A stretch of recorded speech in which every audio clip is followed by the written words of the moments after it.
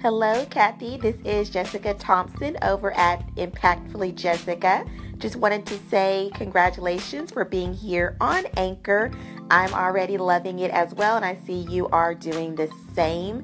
I was able to listen in on your first episode where you were focusing on the whole topic of SEO tools and how it's like, you know what, you spend hours upon hours upon hours focusing on and money, right?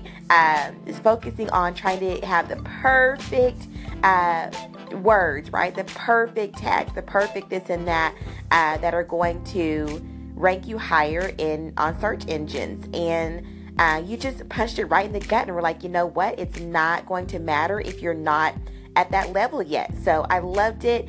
Focus on where you are right now and make those things impact. Hi, Anchorland. This is Kathy Tibbles with WordPress Barista, and this is coffee time. So, but not really, because it's 12:30 a.m. and I really should be sleeping. Today was such an interesting day, and I'm fostering 2 dogs. The first time I'm fostering dogs. They are so cute. Like the poor little, I wish I could send pictures to the app. One little guy has been in a cage so long that her back legs weren't developed. So we have to help her get some exercise and strengthen her legs. And we have her mother too. So we're fostering these 2 little dogs. If I could, I would be a foster mom for real. But I'm a single mom with 3 kids, so that's what I can handle right now. So we're fostering dogs, and I'm hoping my kids will begin to do something without getting anything in return. I got a commitment out of them when we saw the dogs that they're going to have to be involved and that they're going to have to take their responsibilities, and we divvied them all up, and we'll see how it goes. So next up, that's my personal update. Next up, I'm going to tell you part 2 of the WordPress Barista conception story. Okay, part 2 of the story of how WordPress Barista came to be. I just want to talk a little bit about how we came to decide our rates and why I started charging. What happened was, we were at the point, actually Heather had left the company at this time, and I was helping friends who found us. I have no idea how they found us, probably from the small blog that we had going, and then Heather's contacts in the industry from blogging and Facebook and personal contacts, referrals.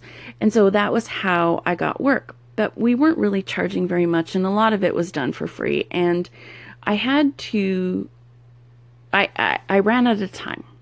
And so the decision I had to make for our family was either stop helping people and go back to work, or take the time that I would have been at work and help people in earnest, but actually charge for it.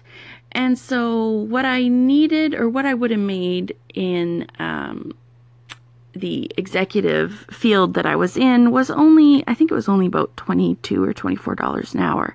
It wasn't a huge amount of money, but the demand for the services online were a lot higher.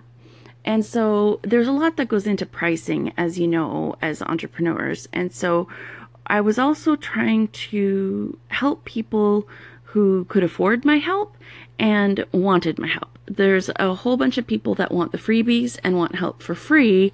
And if you offer things too cheap, you end up working with people who really can't afford you. And it creates a lot of tension between them and you, or at least for me it did. And so I ended up putting the price at $40 an hour. And that is what we decided, or what I decided. Another thing, a caveat, I used to always refer to the company as we. I think I was trying to be like bigger. I was used to coming from the corporate world. And so I thought if I always refer to myself as a we or our, I would feel bigger, more stable, more comfortable in claiming my own expertise. So for the first couple of years, everything was like this pretend company. Like I wanted to pretend to be big. I wanted to answer the phone. Like I would have done that, hello, you've reached Kathy's office. Press 1 to speak to, like it was silly. I would have done anything to try and project a corporate image, when in reality I was offering services and I was a small company, and those are the clients that I attracted, are people who actually liked the small company and the vibe that comes with that, and the one-on-one service and working just with me. The reality is they didn't have to go through a secretary to get to me. We could chat, and I never even took advantage of those advantages at the time. I learned that a little bit later, when I did a client survey and asked why they continued to purchase services from me. And a lot of it was the friendliness, that they knew me, that we were friends, that I cared. And so I had no idea. I thought that was the most unhelpful survey of all time, because what I was looking for was it the prices? Was it that they couldn't find somebody else? Like I wanted all of the traditional marketing answers, which is so silly, because now I think, man, that is such a good review. And I really learned how to lean into that, but not until later on in the life of the business. So that is how we got to charging $40 an hour.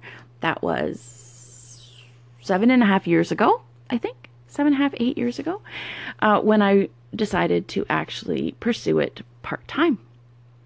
How did you come? If you want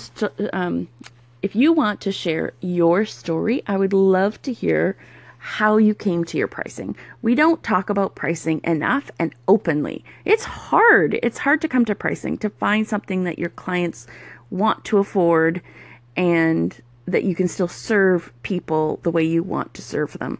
So I would love to hear how you came to your pricing and how it's going for you.